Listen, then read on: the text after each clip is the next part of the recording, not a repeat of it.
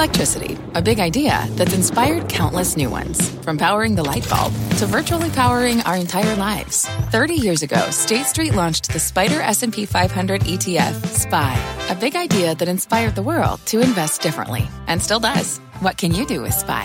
Before investing, consider the fund's investment objectives, risks, charges, and expenses. Visit ssga.com for a prospectus containing this and other information. Read it carefully before investing. SPY is subject to risks similar to those of stocks. All ETFs are subject to risk, including possible loss of principal. Alps Distributors, Inc. Distributor. I'm Melissa Lee, and this is Fast Money. Tonight's trader lineup: Guy Adami, Tim Seymour, Steve Grasso, and James McDonald. Tonight on Fast, we are tracking the after-hours action. Lyft, Twitter, and Cisco, all three stocks on the move after reporting results. We'll break down the numbers and bring you the trades. Plus, the chip crunch, a growing number of companies ringing the alarm about a global chip shortage. We'll look at the winners and the losers in the semi-squeeze. And later, pot stocks blazing higher. Is it too late to get in on the cannabis craze? We'll debate that. But we start off with an earnings alert on Lyft. The stock is rallying after hours. We're getting very positive commentary about the future from the company's conference call. Let's get to Deirdre Bosa, who is fresh off that call. Deirdre. That's right, Melissa. And let me bring you the thing that I think was most important, where you really started to see shares move up even further. CFO Brian Roberts, he just says that he expects Q1 to be the last quarter with negative revenue growth in 2021. He also said that they could achieve adjusted EBITDA profitability earlier than expected in the third quarter of this year. Previously, they have said that they were targeting the fourth quarter. So this, really raises the stakes for Uber, which reports tomorrow, because they are as well targeting that adjusted EBITDA profitability. And here you have Lyft delivering a pretty good set of results and potentially hitting that metric earlier than expected. Otherwise, on the call, a lot more of what we've said over the last few quarters, which are more green shoots. The company continues to aggressively cut costs and get closer to that profitability. Co-founder and CEO Logan Green, he kicked off the call and he said that Lyft is in a stronger position now than any time in its past, which is quite remarkable considering that revenue is down 44% year over year. He also said that they are preparing for stronger demand in the second quarter. And he had this to say about the U.S. recovery. Have a listen. We can't predict the timing or efficacy of vaccine rollouts with certainty. Based on current trends, we believe the U.S. could reach critical immunity levels earlier than many international destinations. Now, if that's true, Melissa, that would benefit Lyft more than Uber, since Uber does have that vast global footprint, and it's made a big pivot to food delivery, which is thought to benefit more from lockdowns. We are seeing Lyft shares climb even higher, up more than 9% now. And I think it has to do with that profitability timeline, which investors have been so focused on ever since those IPOs. Back to you. Deirdre, keep us posted. Deirdre Bosa on Lyft, and we're seeing Lyft achieve after-hour session highs up 9.5%. So certainly very positive commentary specifically about Lyft's business, which is expected to strengthen in the second half of the year, Guy, but also for the reopening trade at large.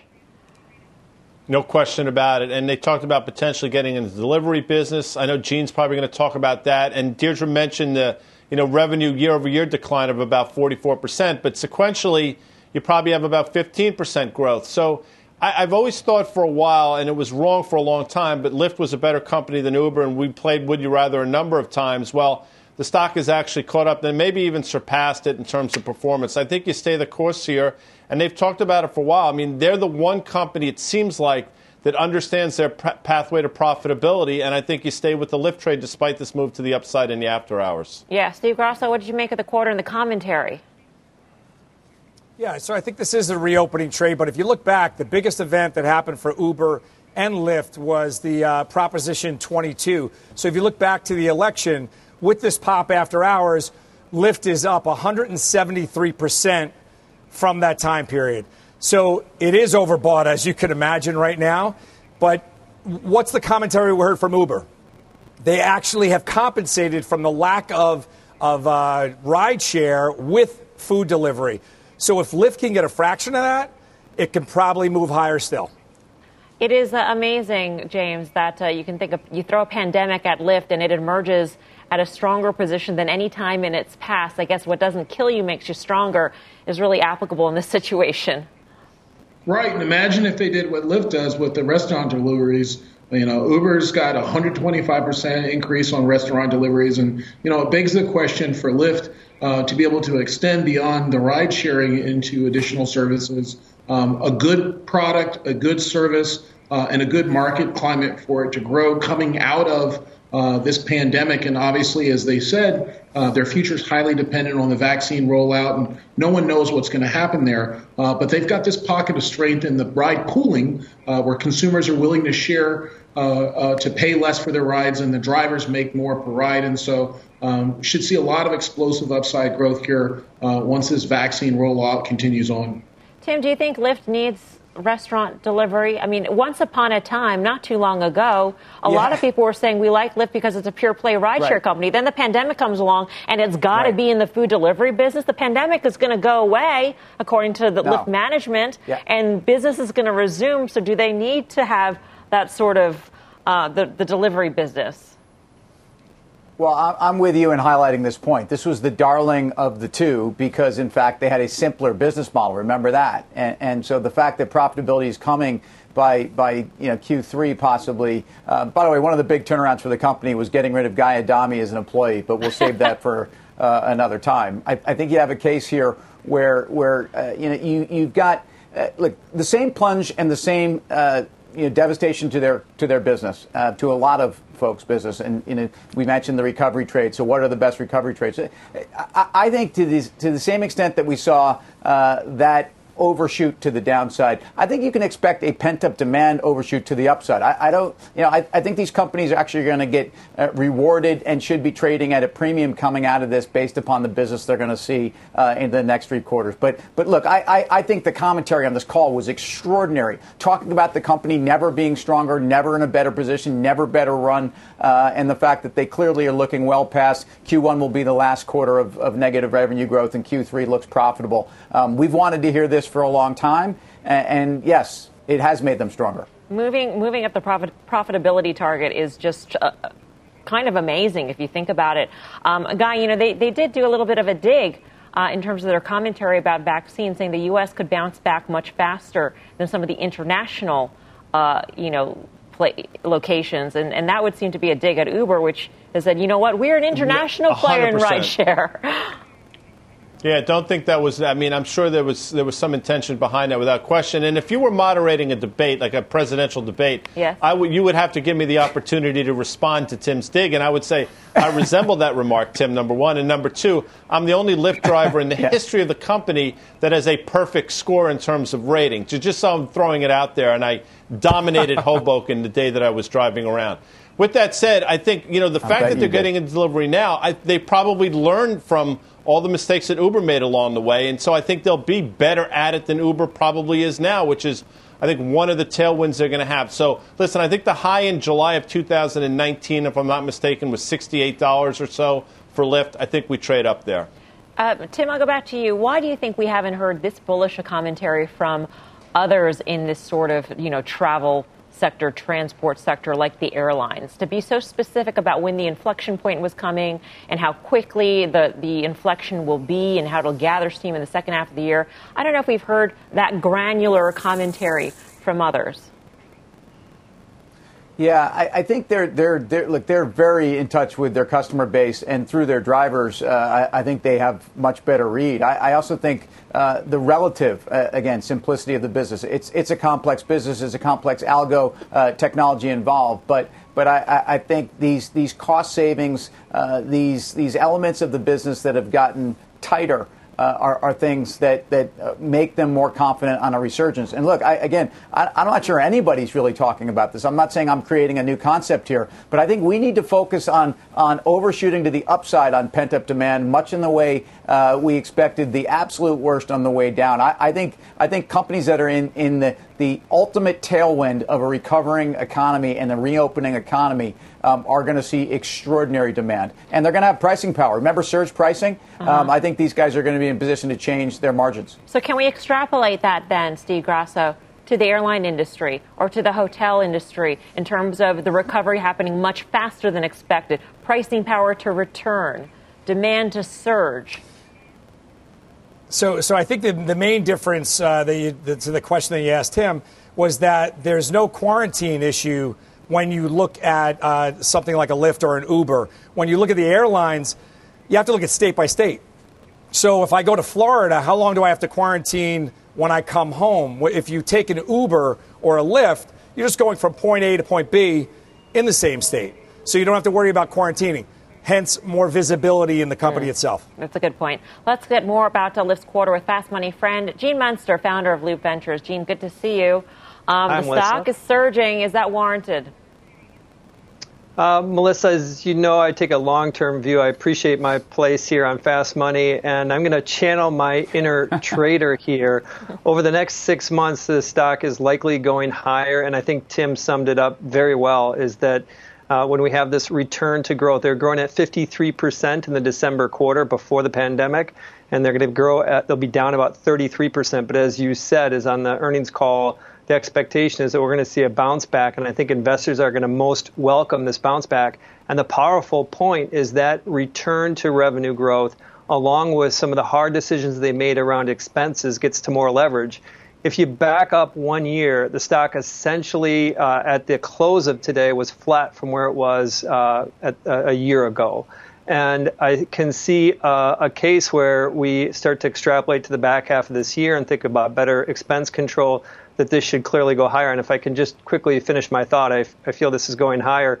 But one piece that we have not discussed today is just what is the long-term game plan for these companies, whether it's Lyft or Uber. The ride-sharing, the robotaxi space is going to be different in a few years than what we thought it was going to look like when both of these companies went public. And I think that is still a long-term unanswered questions for investors. Is Tesla robotaxi, Apple, Waymo, are these ultimately going to be more competitive to their business model? So longer term, there's an existential threat out there. But for the shorter term, we're going to put our Fast Money cap back on, Gene. When we emerge from the pandemic, which is a better business model, Uber or Lyft?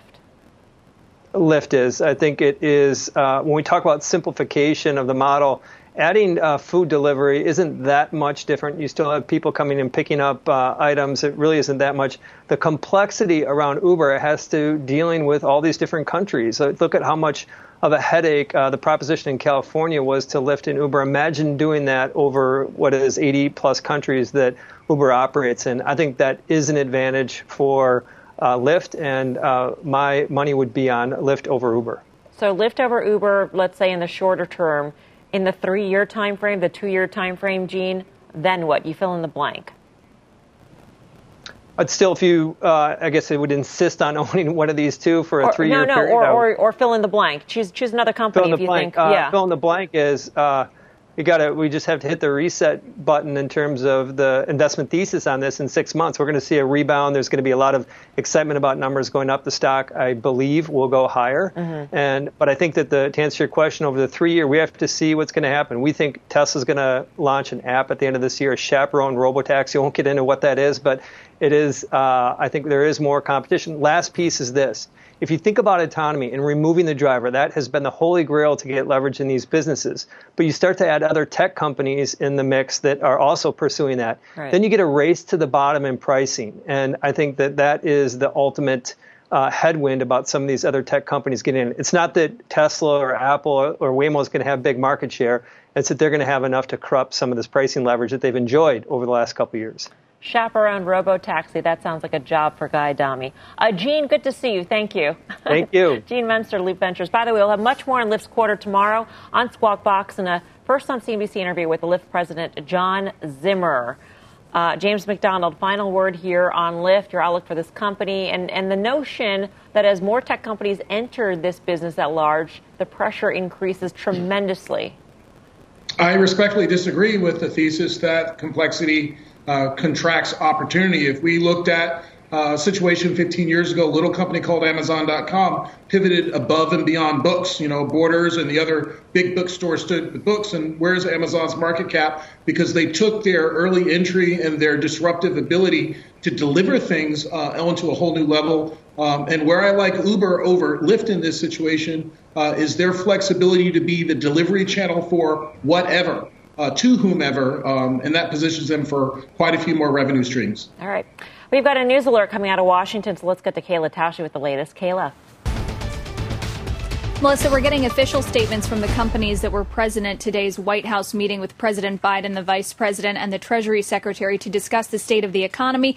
Those statements all call the conversation constructive and productive. But I spoke with one attendee for a readout of the meeting and sort of the run of show to get you a little behind-the-scenes detail of exactly what was discussed. This person said that the president opened the meeting with a roughly 15-minute speech talking about the need to combat the virus and shore up the economy at the same time. That President Biden talked about the importance of jobs, and bringing the economy back for those hurting most. That on stimulus, he signaled that he was open to continuing discussions with both sides of the aisle, that he wasn't rigid in his proposal and wanted to pursue something that had broad support, that he wasn't just pushing through. He said progress needs to be made on immigration, infrastructure, and closing the skills gap.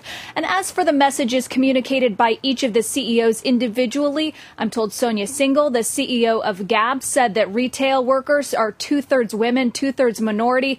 And so she sees up close those who proportionally are being hurt most, and they are still being hurt. Doug McMillon of Walmart was thanked for the company's participation in the vaccine rollout. And he also said that growing wages will be important, said Walmart is working on that. The Lowe's CEO talked about the hiring that his company is doing. And Jamie Dimon, the JP Morgan Chase CEO, talked about the need for sound policy on immigration, health care, and infrastructure, and that with good policy, the economy will grow, and that will lift the fortunes of the largest number of Americans. Finally, Melissa, of course, we know President Trump hosted many of these meetings during his 4 years in office with CEOs from a wide variety of industries.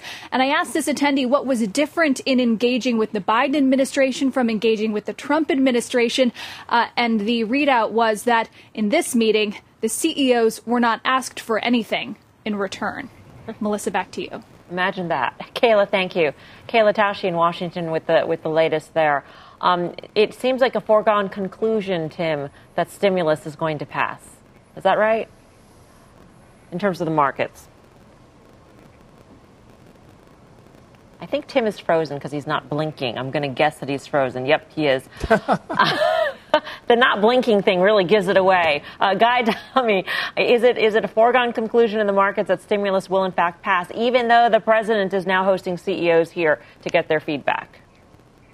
I believe so. I mean, it certainly appears that way in terms of the move in the bond market. Number one, the continued decline now in the U.S. dollar after a brief rise. Number two, and obviously the way the equity market is traded, specifically the Russell. I mean, the move in the Russell is outstanding. It's a bit ridiculous. I'm sure James can speak to that. But I think all those things point to the fact that the market seems to conclude that this will pass in one way, shape, or form. All right, let's get back to earnings here. Twitter, we're tracking that one, too. Higher after reporting results. Let's get to Julia Boorstin, who's got the details. Julia. Well, Melissa, Twitter beat on the top and bottom line, though its user growth did fall short of expectations. Now, the company's key user metric, which is monetizable daily active users, that number was 192 million. That is up 5 million over the course of the quarter, though it is 1.5 million less than the latest analyst consensus. The company did give some context to those numbers, though, in its letter to shareholders, saying that changes around the election, that Twitter started to make people add a comment if they wanted to retweet something, that did have a slight negative impact on daily users. Twitter also gave some rare insight into user trends in the current quarter, revealing that in January, the increase in absolute users was above the historical average from the last 4 years. So no negative impact from the banning of President Trump. The company did also address concerns about Apple's operating system change, which will make it harder for apps to target ads. Twitter writing, quote, assuming the global pandemic continues to improve and that we see modest impact from the rollout of changes associated with iOS 14, we expect total revenue to grow faster than expenses in 2021. How much faster will depend on our execution on our direct response roadmap and macroeconomic factors. Now, Melissa, I want to note here, the company did warn of challenging comparisons coming ahead, comparisons to the surge in users it saw in the second quarter. And Melissa, I'm sure we'll hear more in the company's earnings call. That doesn't start until 6 p.m. Eastern. Yep, there's so many more questions here. Julia, thank you. Julia Boorstin. By the way, we'll have much more on Twitter's quarter tomorrow with Twitter CFO Ned Siegel. In the meantime, let's get the trade on this. And it's interesting because, President Trump was not, as I recall, part of the bull case for many bulls out there for Twitter stock. and yet the concern about the banning of President Trump from the platform is great out there. James, something has to give. It doesn't make any sense. Right. Well, the numbers do not reflect any fallout from President Trump's ban. And I think we have to focus there's really two key metrics. And so we mentioned one already, the average monetizable daily active user. But the other one is ad revenue growth, right? You got to sell ads and have revenue growth there. And as we continue to talk about the opening trades and moving back to normal, I think the secret with Twitter is that their business has so much upside by going back to a normal way of life with more businesses active. Twitter has become more popular than ever. And what's happening is that advertising on the digital platform is going to continue to explode. This is one of the largest CAGR areas in all of e-commerce. And I think Twitter is uniquely positioned to benefit from that. And so I want to mention Twitter on the reopening trade as well. And President Trump was a phenomenon during a period. There'll be a new phenomena, and Twitter will be there to capitalize on that. CAGR, compound annual growth rate. Tim, you're back with us. You're blinking, nodding, so Hi. I know you're there. Yeah. Your thoughts on Twitter here? I have to jump in with James's emphasis on digital ad revenue growth, 31%. This was a big beat. This was, it was expected to be low 20s. The fact that this is the macro story around Twitter is the tailwind of digital revenue growth and what that means for anybody in the media space. So agree. I think the more interesting is the validation of the stock in the after hours for a stock that was up 25% in 32% in 16 days, I should say, on this one into these numbers off of those lows we saw in mid-January. So I think you've got a really interesting story here. The MAU growth, people don't like to talk about it on the downside, but I think on the upside, 27% growth. I like those numbers, and I like this stock. Yeah, Guy, you don't want to talk about it at all. I mean, the focus maybe should be ad revenue. And the thinking is if Twitter is harsher and comes down on questionable content, maybe advertisers would be even more inclined to advertise because it's a safer, quote unquote, safer platform. Yeah, and it's interesting. Even though you still see those, monthly average users there, I think the markets look past it now. I think the market, to James and Tim's point, understands that 31% ad growth. I mean, that's the same ad growth as Facebook saw, respectfully, and probably better than what Google sees, which is remarkable. And I do think those numbers are only going to continue to improve. And Jack Dorsey, you say what you want about the guy. He's running two of the most successful companies on the planet. And if you're a baseball fan, which I know Tim is, but you're not, Mel, there are sort of foundational franchises in baseball. The Yankees, the Cardinals, Dodgers, Red Sox, Cubs. Everybody else is sort of after runs. But it's same thing in an internet. And I think Twitter's become one of those foundational stocks of the internet. I think it continues to grind higher from here. There is some concern, though, that given the growth rates at Twitter recently, that maybe Snap and Pinterest are gaining share. Steve Grasso, do you share those concerns? Where do you go for growth? Yeah, I do. I would say, see, the problem with Snap is that it's performed or outperformed so aggressively much over Twitter that valuation becomes the concern. When you look at the digital ad market globally, Twitter is still an infinitesimal percentage of that. So I'm not a bull on Twitter. The all-time high is 74 back in 2013. So I think it has a shot at trying to make it to that level. But user growth, and I hear what Guy's saying, user growth is the holy grail in this, and they just can't seem to grow it as fast as advertisers would like them to. And now they're going to have a subscription model. So you can't grow the user base, but you're going to charge for it now. I don't know. Longer term, I'm a seller of Twitter. All right. We got more breaking news out of Washington. Let's get to Eamon Javers. Eamon. Yeah, that's right. The impeachment trial of former President Donald Trump has just cleared its first hurdle. The vote was 56-44. And what that means is that the Senate has decided it is, in fact, constitutional to hold an impeachment trial of a former president of the United States. The Senate held hearings or heard from both sides, the Trump lawyers and the impeachment managers, on this question of whether or not a former president could be tried for an impeachment that happened while he was president. Trump's lawyers argued it's simply unconstitutional to do that the president can't be removed from office if he's no longer president anymore. So therefore, this whole trial is a legal nullity. The impeachment managers, however, Democrats, argued that, in fact, it is constitutional because one of the remedies in the Constitution is to bar that former official from any future federal office. And because that still applies to the president, they say this trial is constitutional. They got 6 Republicans to cross the aisle and vote with the Democrats. So the final vote, 56-44, does allow the trial to now move forward. The question, though, is, would there, in any scenario, be enough Republicans to cross the aisle to vote to convict the former president, Donald Trump? And given that just 6 crossed the aisle here on this vote today, and they'll need 17 to do that in order to convict him, it doesn't look like the impeachment managers are going to be able to get there. But they have promised that they have some new secret evidence here that they're going to unveil during the course of this impeachment trial, which will unfold over the coming days.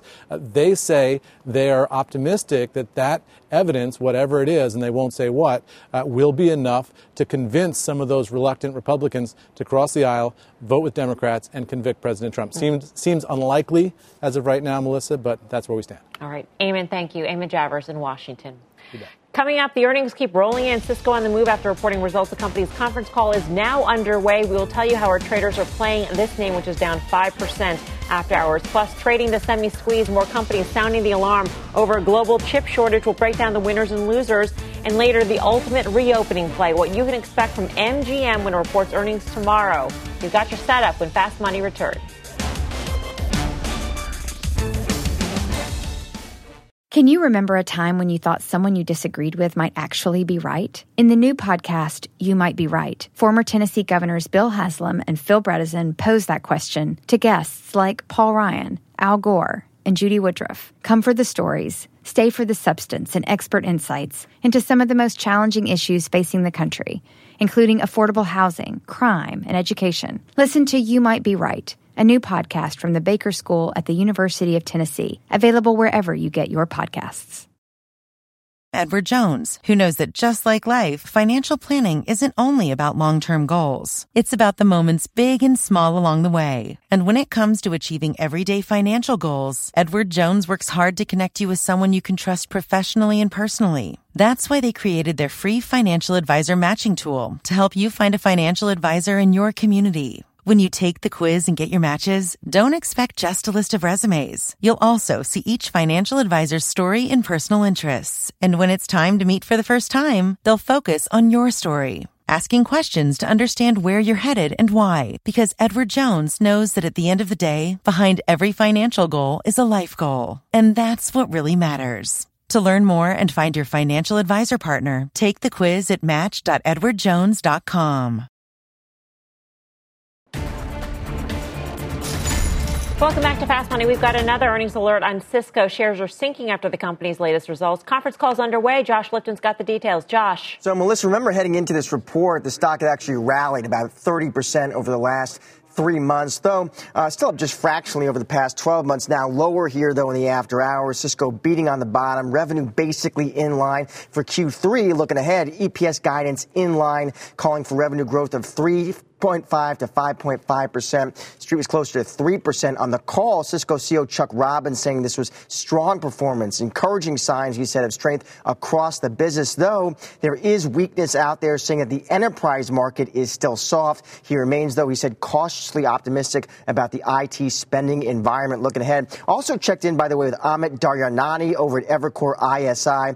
Good to see sales going in the right direction, he says, meaning January quarter was flat, but guidance implies 4% growth, but EPS guidance just in line, as we mentioned. Amit does have a buy on the name, though. I asked him why. As people return to work and companies spend more on networking infrastructure, Cisco will benefit, he says. Melissa, back to you.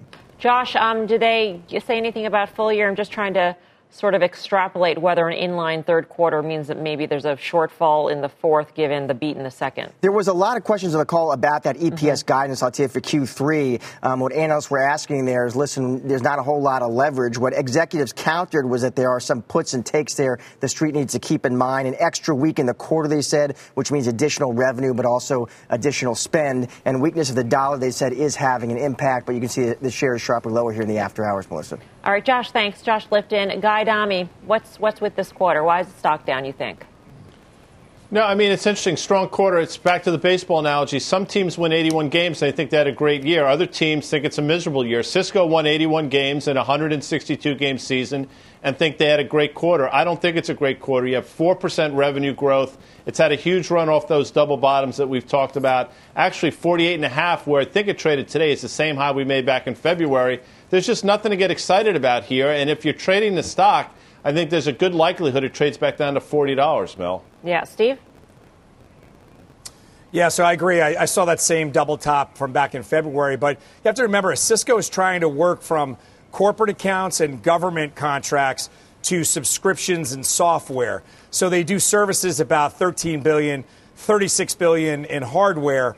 I don't think we're getting back to that level. Think about this, Melissa. Before the pandemic, Cisco had a huge, if I look across the floor, there used to be big monstrosities of cameras. They were the original Zoom on the floor. And you used to have corporate, going back and forth with video conferencing. They missed the boat on that. They're a hardware company at their core. I don't think they can pivot just right. And once we get back to the restarting the economy, it's not going to be about hardware anymore. Companies have workarounds. Cisco's left out in the cold. I'm a seller of Cisco. All right, we're just getting started here on Fast Money. Here's what's coming up next. The great growing chip shortage. Companies from GM to Sony can't get the supplies they need. What that means for the industry and the names that are best poised to fill the gap. Plus, seeing green. The news that's got shares of Canopy Growth and the rest of the cannabis industry lighting up again today. We've got that and a lot more when Fast Money returns. Support for this program is provided by Chevron. Demand for energy is projected to continue rising in the future. To help keep up, Chevron is increasing their U.S. oil and gas production, and they're innovating to help do it responsibly across their operations, including their Gulf of Mexico facilities, which are some of the world's lowest carbon intensity operations, helping supply energy that's affordable, reliable, and ever cleaner. That's energy in progress. Learn more at chevron.com/meeting demand. Welcome back to Fast Money. It's red alert for the chip sector. A growing number of companies sounding the alarm over a global chip shortage. Names like Ford, GM, Volkswagen cutting back production due to a semi-squeeze, while Sony says the chip shortage is making production of its PlayStation consoles difficult. So what does a chip crunch mean for the semiconductor stocks? Let's bring in Jefferies tech sector specialist Jared Weisfeld. Jared, great to see you. Thanks for having me back again. How should we think about this chip shortage? Should we think about it as meaning a giant and deep backlog for these companies, or is there an element of demand destruction the longer the squeeze goes on? I think it's more of the former than anything else. I mean, when you think about what just happened here over the last 12 months, you had executives that were preparing for a crisis and didn't add the appropriate supply, and demand rebounded at a far greater than expected rate. And what you're having now is lean inventories across the board and capacity utilizations that are running at 100% plus in some cases, just trying to eke as much capacity out as possible. And that's really leading into shortages that are acute across the board. Automotive is certainly the most pronounced, but it's leading into shortages across the entire ecosystem, from graphics cores to basically everything that touches end devices. So it's certainly pretty severe, but I think this is more of just a shift from a demand perspective as opposed to demand destruction. So how should we think about who benefits the most? And do we think that maybe, these chips are already under contract and so there's no pricing power, there's no additional gain for these chip companies, or is there? So I think it depends on who we're talking about. So if you take a look at Microchip, which I think is a great example in terms of what exactly is going on right here, because it's a diverse company that touches so many customers, 100,000 plus customers globally. They talked about something last week called the Preferred Supplier Program. They are requiring 12 months of visibility in some cases with non-cancelable orders because they really want to make sure that demand is there to increase that kind of visibility and get those commitments from those customers. So I think it's ultimately going to turn out to be a positive thing for the industry in terms of increased visibility. You have longer lead times that are stretching, and right now you're putting in the orders in place that are actually existing. So ultimately, I think it's a positive. And when you think about just the broader industry, if you control your own destiny, you're in a better position. So I think a lot of folks are looking to Texas Instruments, for instance, because they are an IDM. They're an integrated device manufacturer. Texas Instruments was the only one that ran their fabs hot during the downturn at 100% utilization rates, and they built this inventory because they saw what happened in the great financial crisis. You want to make sure that you have the inventory on the other side. Jared, I'm focused on the EV with the electric vehicles with the automobile companies. That's going to obviously increase the demand for semiconductors and chips. A name that we don't talk about a lot, NXPI, and another one on semiconductor. NXPI holds 11% of the marketplace. Is that a place to focus attention as well? Yeah, I think NXPI is a great example. NXPI holds market-leading positions with respect to LiDAR, 77 gigahertz radars. They are really viewed as an interesting play on EV. And look at what they said on their earnings call. I think the exact quote from the CEO was, the automotive supply chain is empty. So with NXPI, you get the benefit of not only having the cyclical recovery with respect to the automotive restock, but then on the other side of that, you have all of that secular goodness that you're talking about with respect to EV. And same thing for onsemi. Onsemi has been transforming the company over the years. They just brought in a CEO who's highly regarded. He sold his last company, obviously, Cypress Semiconductor, to Infineon, and he basically laid out a vision to go ahead and prune the product portfolio longer term and focus on those secular growth drivers such as automotive and EV. So I think those are two great examples in terms of companies that are levered to those themes. Jared, thanks so much for helping us make sense of this. We appreciate it. Jared Weisfeld of Jefferies. We mentioned NXPI. Jared mentioned the conference call. Infineon had very similar commentary on its conference call about the shortage here. Tim, how do you think about this, and what's your play here? The good and the bad of this seems to be around Taiwan Semi or TSN or, one of the biggest weightings in the emerging markets index, too, because I think over-reliance on TSM has left us in this place where we have a chip shortage. And again, this is a company that now has, 3 to 4% of their chip sales going to auto and 51% to smartphones, because it's been a lot more interesting, but there's been a lot higher growth, but it's left the industry overly reliant in a place where I think there hasn't been as much focus because it hasn't been as interesting. So, but in terms of the trade, first of all, overall, semiconductors, SMH at 245, all-time highs, continue to be a leader of this market, and I wouldn't get too far away right there. All right. We're going to hear a lot more probably on this chip shortage tomorrow. When General Motors reports, more on that and other key elements to watch in that report, head on over to cnbc.com/pro.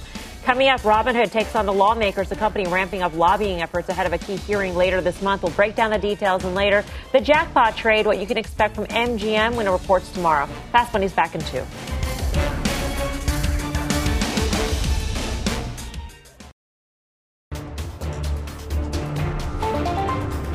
Welcome back to Fast Money. We're following a developing story on Robinhood. CNBC.com is reporting the company is ramping up lobbying efforts ahead of congressional hearings later this month. Let's get to Kate Rooney with the details. Kate.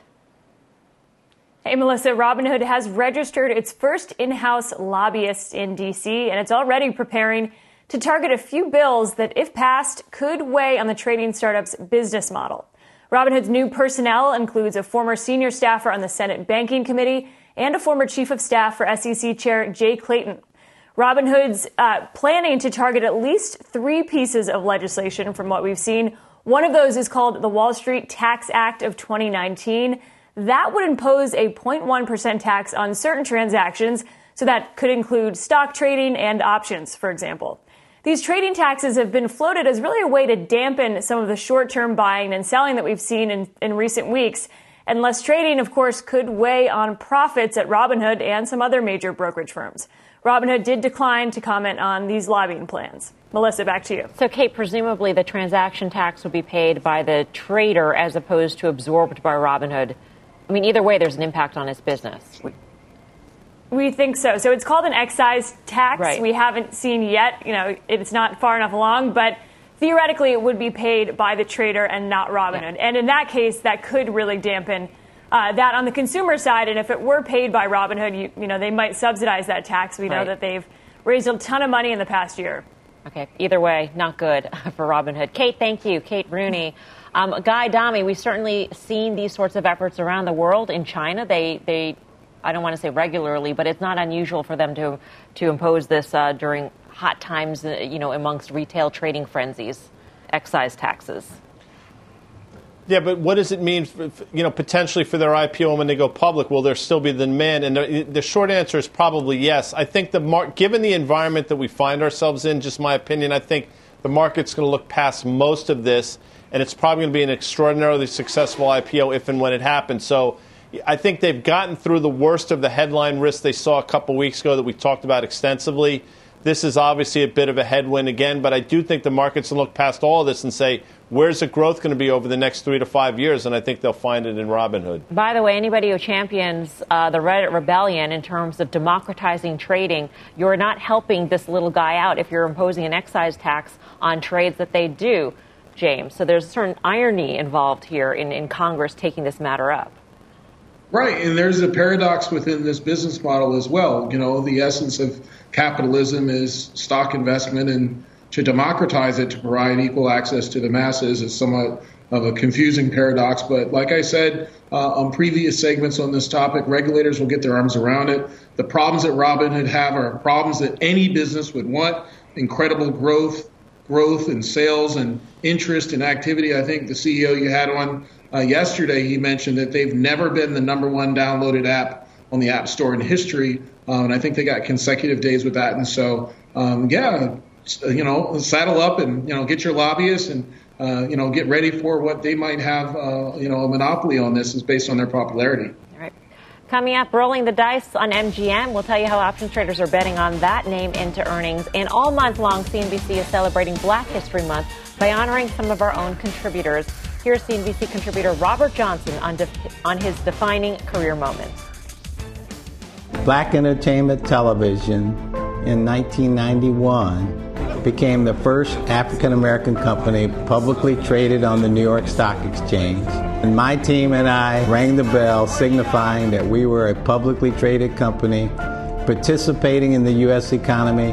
The fact that we were first, the fact that we symbolize what Black Americans can do if given an opportunity, was one of the proudest days of my life in business.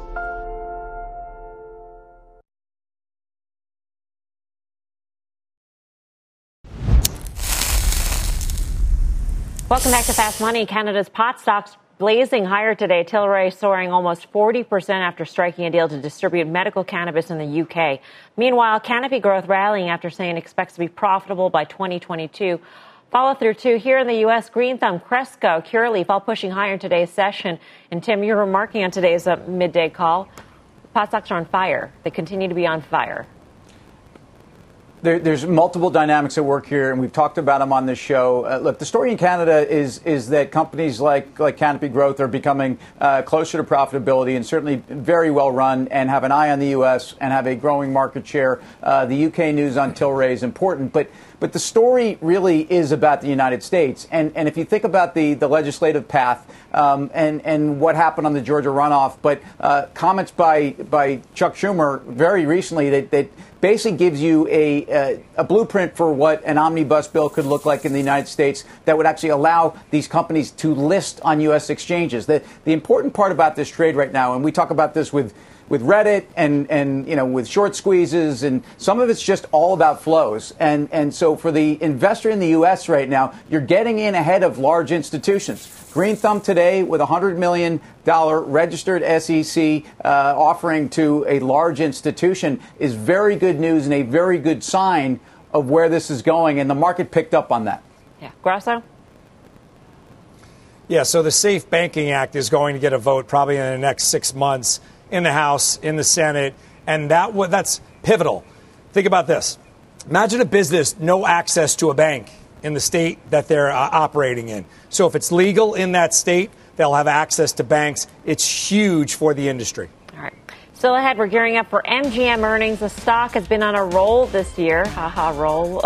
Options traders are betting on a big jackpot winner reports the trade when Fast Money returns.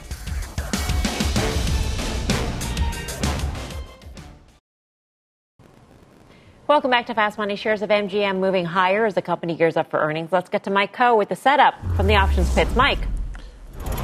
Yeah, MGM hit over $36 today. That's more than a six-fold increase off of the March lows, somewhat unbelievably, and it saw 2 times as many calls trading as average today. Right now, the options market is implying a move of about 6.8% higher or lower compared to 4.8% over the last 8 quarters. And all of that activity seems to be bullish. Options traders continue to press their bullish bets here. It's the Feb 36 strike calls that we're trading. Those were the most active ones. Obviously, options traders are expecting that the stock is going to be higher a week from Friday following that earnings result. All right. Thanks for that, Mike. Mike Coe. For more options action, be sure to tune into the full show. That's Friday, 5:30 p.m. Eastern Time. Up next, final trades.